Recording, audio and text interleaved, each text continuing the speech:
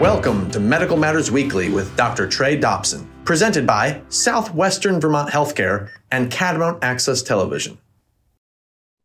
Welcome, everyone. Today is September 19th, 2022. We are recording for Wednesday, September 21st.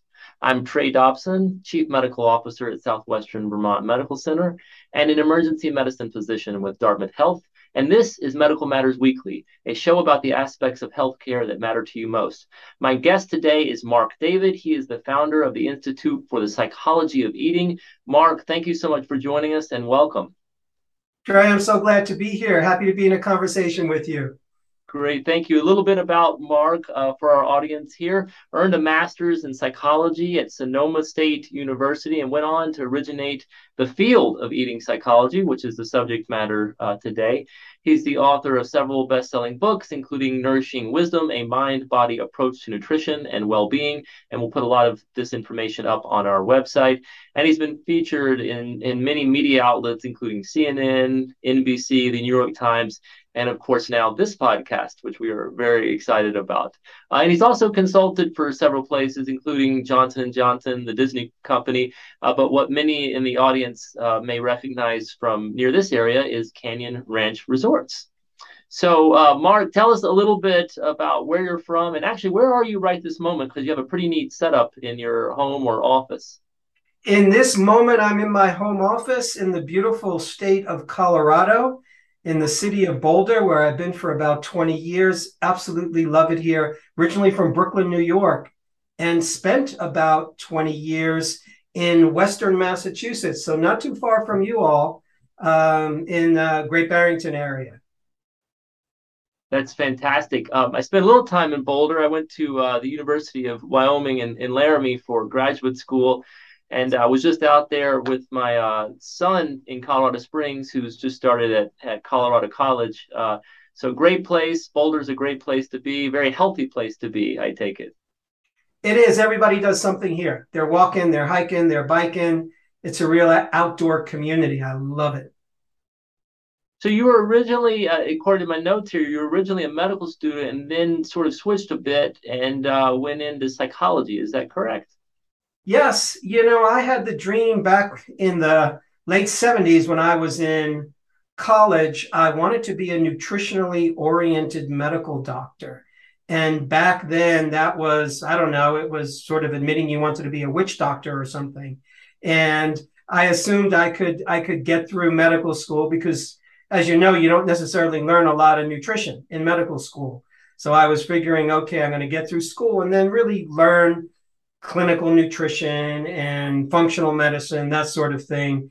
And just a short ways through my medical education, I realized I was starving to learn more about what I truly wanted to know about, which was nutrition, which was the influence of food on the body, the influence of food on our health. Because for my own personal journey, I was born sickly, I was asthmatic, I almost died a number of times in infancy from asthma, from some unknown autoimmune condition. And my parents took me from doctor to doctor. They tried their best. Nothing worked. And I remember I was about 5 years old. I heard a rumor that fruits and vegetables were good for you. I asked my mom to change my diet. Because I was raised on the generation of Fruit Loops and Kool-Aid and Velveeta cheese and TV dinners. And I don't think I ever saw anything natural. And coincidence or not, my health started to change. So from a very young age, I was bit with the bug of, gosh, food is magic. Food can impact my health. It was shocking to me. And that's what got you interested in medicine in the first place. You got into medical school. Do you think you were disillusioned, or do you think you just figured I need to focus my efforts elsewhere? Yes to all of that. A part of me knew what I was getting into, and a part of me felt disillusioned, and a part of me was just so driven to take my education into my own hands. Mm-hmm. I was more focused on, I want to learn what I want to learn. And at that point, what I wanted to learn was nutrition. At that point, I wanted to learn the clinical applications of nutrition with various disease conditions. And, so once I left school, I traveled around the country. Found any practitioner that I could apprentice with. I learned a bunch. And at some point, I opened up my own practice in New York City. I was in my early 20s. And I had an office on Wall Street, and my clientele were very high powered, very motivated, very intelligent people. They all most wanted to lose weight. Some were binge eating, overeating, but essentially, most came to see me for weight loss. And what I discovered was I tell them what to do: eat this, don't eat that. Here's the sheet. And they'd come back a week or two later, and most people would say to me, I know what you told me to do. I know what I'm supposed to do. I just can't do it. And I remember there was just this little aha light bulb went off in my mind, because for me, it had been so easy. Oh, just eat this and don't eat that. I can follow any diet I want. And I realized that if I didn't understand the mind of the eater, if I didn't understand the psychology of who we are as eaters, what's motivating us, what's inspiring us, what's holding us back, why can't we do the thing that we know is good for us? Until I learned that, I don't really know that I can help somebody. So that's when I began a journey into really trying to learn eating psychology. And I discovered very quickly there wasn't any. I could find a few graduate programs that would teach me about eating disorders. And I thought eating disorders were interesting, but I wanted to know about the other 98% of the population that didn't have a clinical concern with anorexia or bulimia or extreme obesity. What about every person that I knew who was overeating or binge eating or emotional eating or wanted to lose 20 pounds or 50 pounds or 100 pounds? So there seemed to be this underserved group of human beings who struggle in their relationship with food and body. So I found a school that would let me do an independent study in eating psychology, and I was off to the races. So, many of the things that you just talked about are so intriguing to me, including the word you used, struggle, because I was thinking that in my head. It's interesting how there's a large number of people who struggle with this aspect of eating healthy, and for those who don't struggle with it, it's hard to relate. Why does this person have that much difficulty? As you said, why can't you just follow these directions? But there's so much more behind it. And on the other hand, people that don't struggle with eating choices and eating healthy probably struggle with other aspects of their life that many other people may not. And so you're exactly right. Learning that, and of course, there's no one right answer or even 50 right answers. There's going to be a lot more depending on the person's background and what's bringing them to that situation. I can't believe you got an independent study back then. I mean, today independent study is sort of a hip thing to do, and a lot of colleges and graduate schools are allowing that. How did you convince your professors to allow you to do this? Apparently, it wasn't very difficult. I just gave a long presentation on what I wanted to do and what I wanted to learn and why. And fortunately, it was a state school in California, but they were very progressive. They had a very progressive psychology department. So I believe they really welcomed somebody like myself who was coming in with a lot of passion and was trying to do some original work in a field that really didn't exist at that time. So I was met with a lot of support. You probably gave a very compelling argument to why you need to be doing this, and that maybe due consciously or subconsciously to that background of when you were 5 and 6 and 7 years old and struggling and were able to change your life almost through a circumstantial type exposure to the fruits and vegetables. I love how you said, though, right away, there was a cause and effect there. In your mind, you changed your diet and you got better. And is that cause and effect real? And the answer, of course, is most likely yes, but not just related to the actual science of the food, but also the mental aspect, the almost placebo, and then also other effects of being healthy in the first place.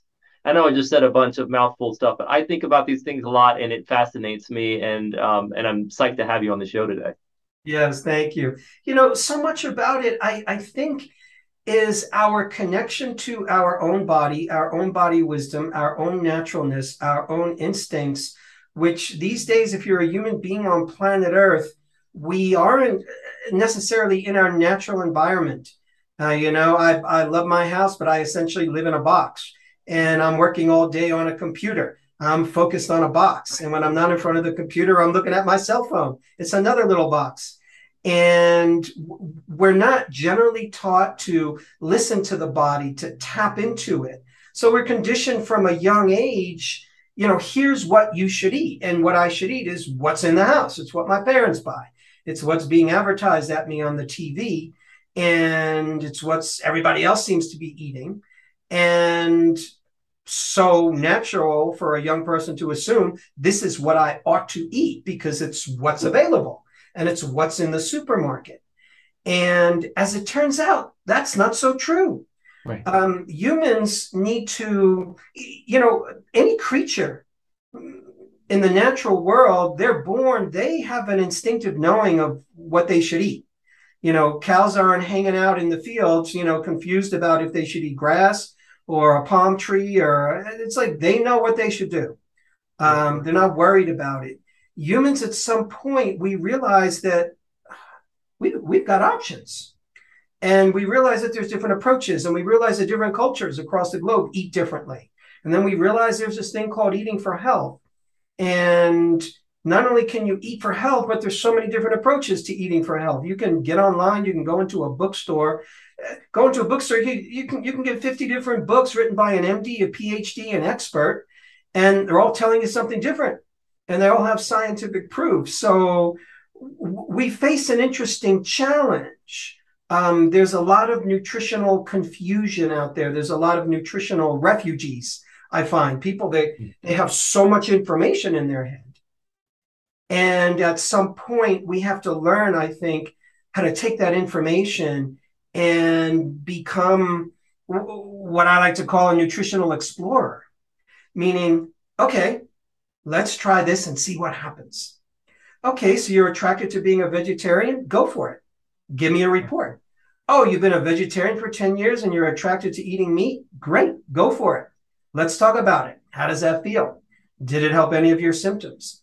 I think we're missing the spirit of experimentation when it comes to nutrition, because nutrition is a young science to begin with. And there's no group of people in white coats, all standing around nodding their heads in agreement about what everyone should eat. That's the perfect diet for all humanity. I don't think there's a perfect way to eat. I think there's great ideas. I think there's great guidelines, but goodness, we're all different.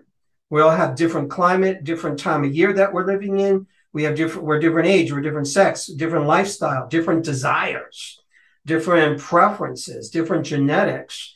And you wrap that all up together, and there's probably as many useful nutritional systems as there are people on planet Earth, I think. Right. So do you still see patients in real time, or are you mostly focused on authoring books these days? I'm mostly teaching. So at the Institute, we train professionals in the modalities of, eating psychology and mind-body nutrition. And I always see a small number of clients just to keep my toolkit sharp and to keep myself growing.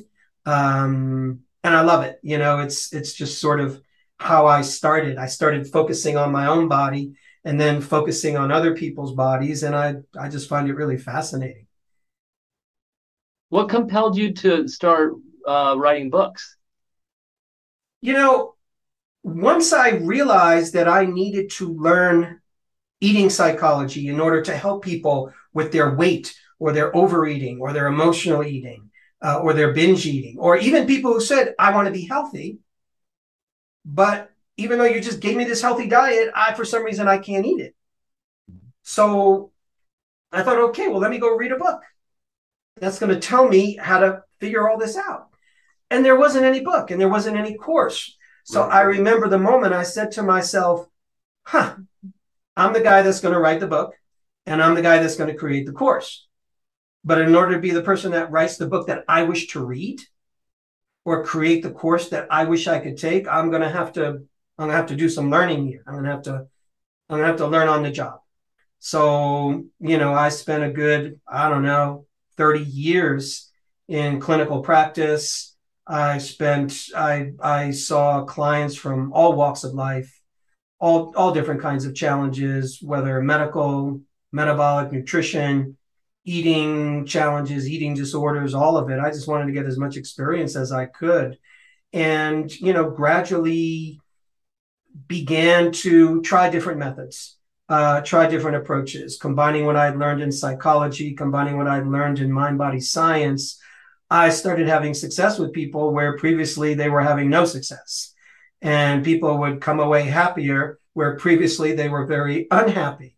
So at some point, I reached the place where I was effective and where I just felt, okay, I have something to say that's useful. So that's when I decided, okay, I'm going to write, I'm going to teach. And interestingly, I wrote my first book at age 29. It got published when I was 30 by Random House. That book is Nourishing Wisdom. It's still in print 30 something years later. Yeah, I was just very inspired. Did you read a lot of Diet for New America and all of those books before you ventured on your own? Diet for a New America came out after my first book. Oh, okay. Yeah, it's funny. It might have been with my publisher. I'm forgetting now. But, back in the 1970s, you could read every popular nutrition book. There weren't a lot of them. Right. Late 70s, early 80s, I had read every popular nutrition book, every out-of-print nutrition book that I could find, and most nutrition textbooks. There just wasn't much. So at some point, I could easily say, okay, I've read everything, and no wonder people are still confused. No wonder people don't know what to eat. So that's what I wanted to address as well, to just help people understand the field of nutrition from a more meta perspective and help people see, okay, stop looking for the perfect way to eat. Stop looking for the perfect diet and begin listening to your body, begin experimenting, and start doing some of the things that will train you to be an eater. Because what's happening is so many people, we get into dieting mentality, particularly around weight loss. And weight loss becomes this lifestyle of how do I not eat? How do I control my appetite? How do I have more willpower? How do I avoid food? How do I maybe skip a couple of meals? How do I eat only, 500 calories a day or whatever people are doing? So they're essentially training themselves how not to eat. And what I was starting to see was actually people need to learn how to eat. Mm-hmm. And one of the things I noticed is that many human beings, particularly when it comes to weight loss, many human beings have the unnoticed, unconscious belief that food is my enemy. After all, if you're trying to lose weight, you want to lose a bunch of body fat. How did the body fat get there? Well, it got there, I guess, because of food. Right. And even though the body fat's the enemy, I'm trying to exercise it off. I'm trying to diet it off. Really, it's the food that put it there. So if I could just control the food, I could control the fat. So food's my enemy. And then people are trying to limit their appetite, which you can't. Mm-hmm. Because your appetite is it's natural. It's there to keep you alive. People think they have a willpower problem when it comes to food. But what happens is if you eat fast, if you eat really quickly, brain doesn't have enough time to register taste, pleasure, aroma, satisfaction, the visuals of a meal, what scientists call the cephalic phase digestive response, cephalic of the head. So it's the head phase of digestion.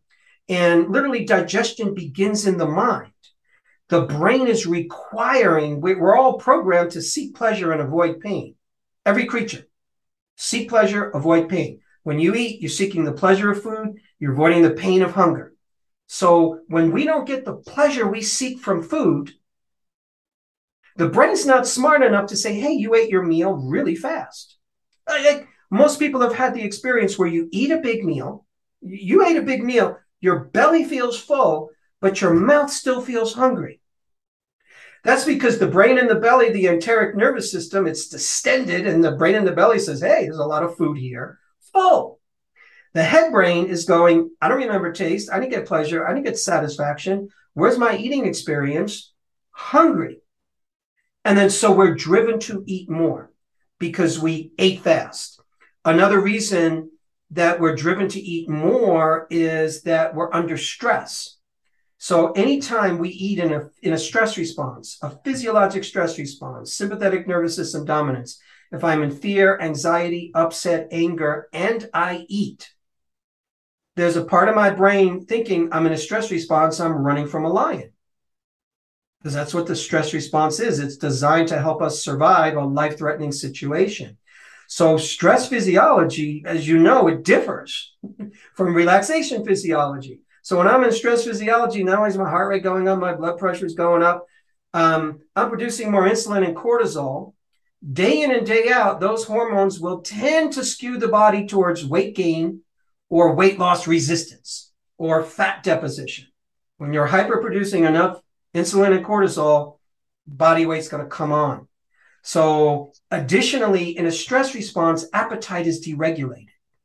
Essentially, when you're running from a lion, you don't want to, first of all, your digestion is completely shut down because all the metabolic energy wants to be rerouted into survival. So when you eat and you're in a stress response, you're in some degree of digestive shutdown, which means you're excreting nutrition. On top of that, appetite is deregulated because when you're running from a lion, you don't want to get, sidetracked looking for chocolate. All your energy is focused on survival. So many people will say, when I'm stressed, I eat more. And one of the reasons is, okay, stress has deregulated your appetite. And what is food an amazing remedy for? Food is an amazing remedy for stress. Feel bad, eat food, feel better. Food relaxes us. Your favorite food, even your not favorite food, can relax you. So that's an experience we carry from infancy. You're crying, you're screaming, you're upset, and mama gives you bottle or breast, and you immediately relax. So we know that food relaxes me, so we're going to be looking to food unconsciously when we're stressed, we're anxious, we're in fear, we're in upset. I don't like my life. I don't like my job. Well, let me medicate that. And the best medication the easiest medication is often food. So somehow I got to that place just yakking away here, but just thinking about it's great. What gets in people's way when it comes to a healthy relationship with food. It's learning how to be an eater. Many people have to relearn food is my friend.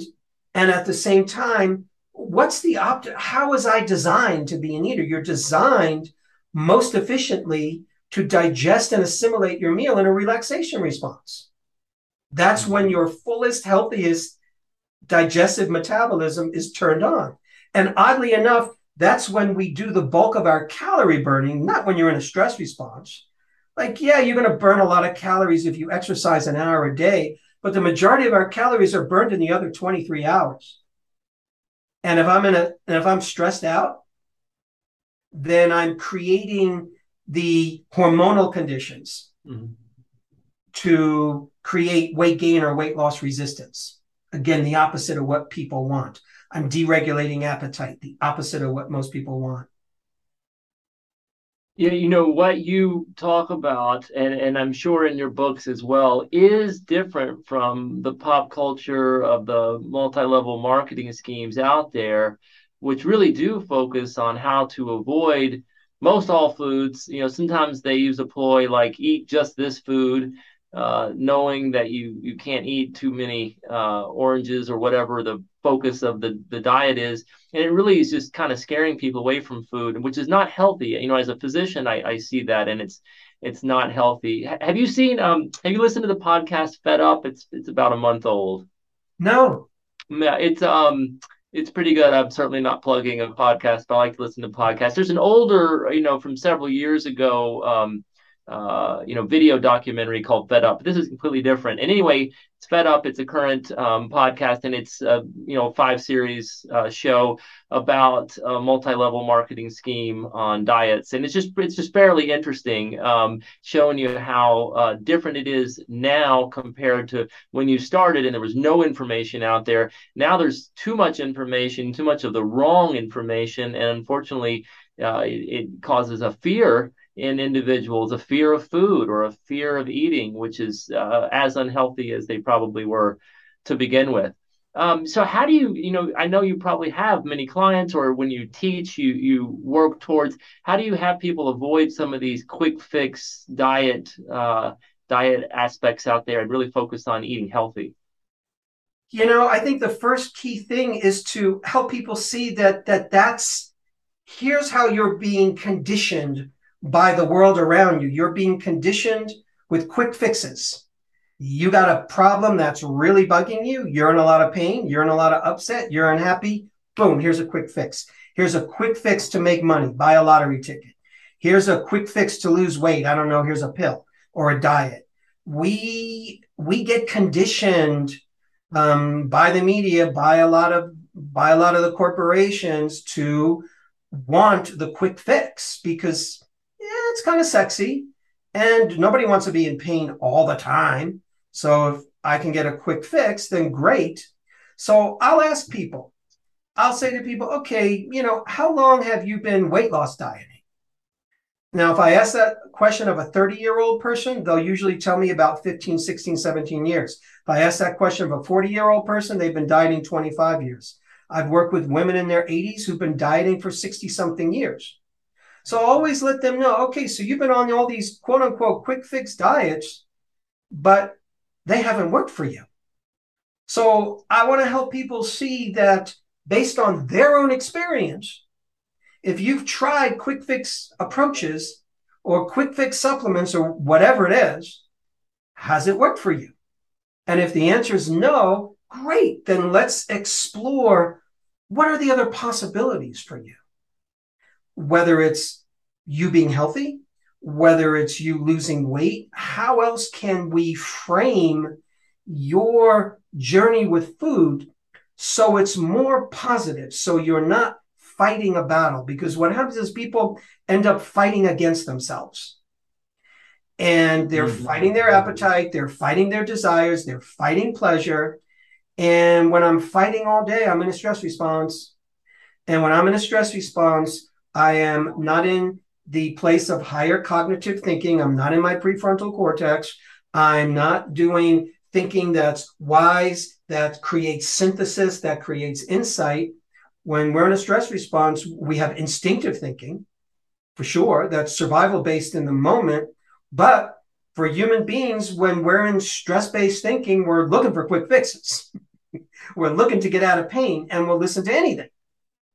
So I'm always wanting the people I speak with, students, clients, family, friends, loved ones, to first and foremost be empowered in their own experience, because we're giving away a lot of our power to the experts.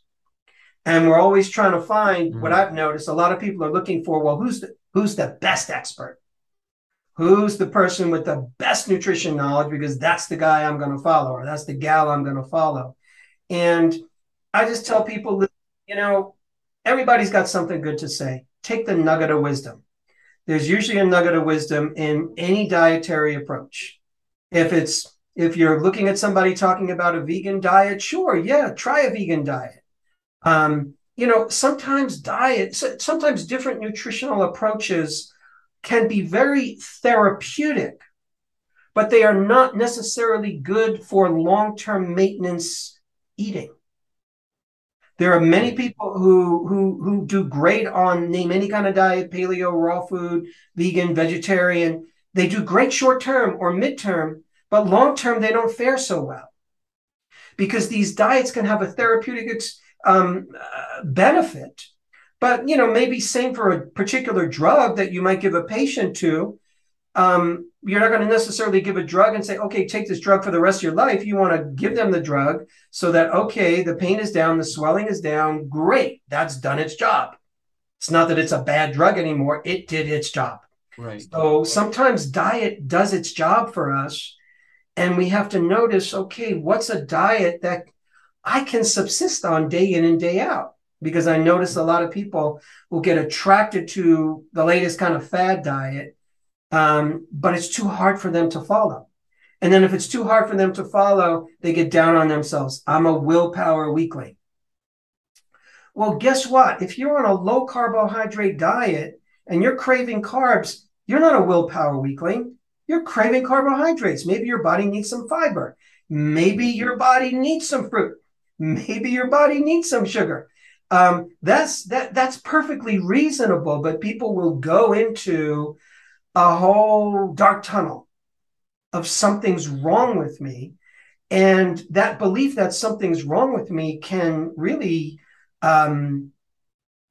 dominate our life. Right.